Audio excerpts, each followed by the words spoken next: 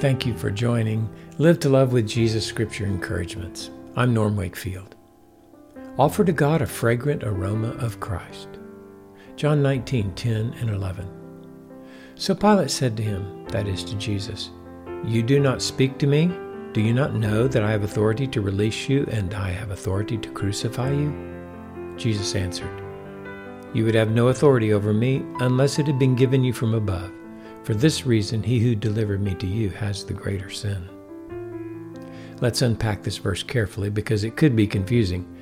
Jesus recognized that God gave Pilate authority to crucify, and therefore he, Pilate, has a responsibility to God. The fact that God had given Pilate authority to execute the death penalty was the reason the high priest and the Jewish officials gave Jesus over to him. For that reason, the high priest and Jewish officials committed a greater sin than Pilate in the death of Jesus.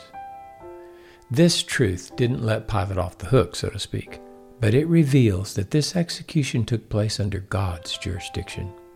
God established government as, quote, "a minister of God, an avenger who brings wrath on the one who practices evil," close quote. That's Romans 13:4.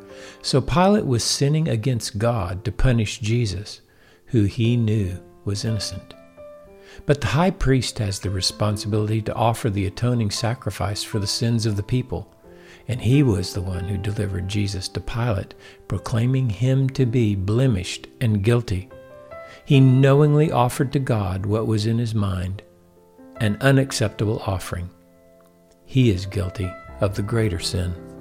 The reason we live to love with Jesus is the reality that everything we do is an offering of worship to God because we are priests serving in God's temple.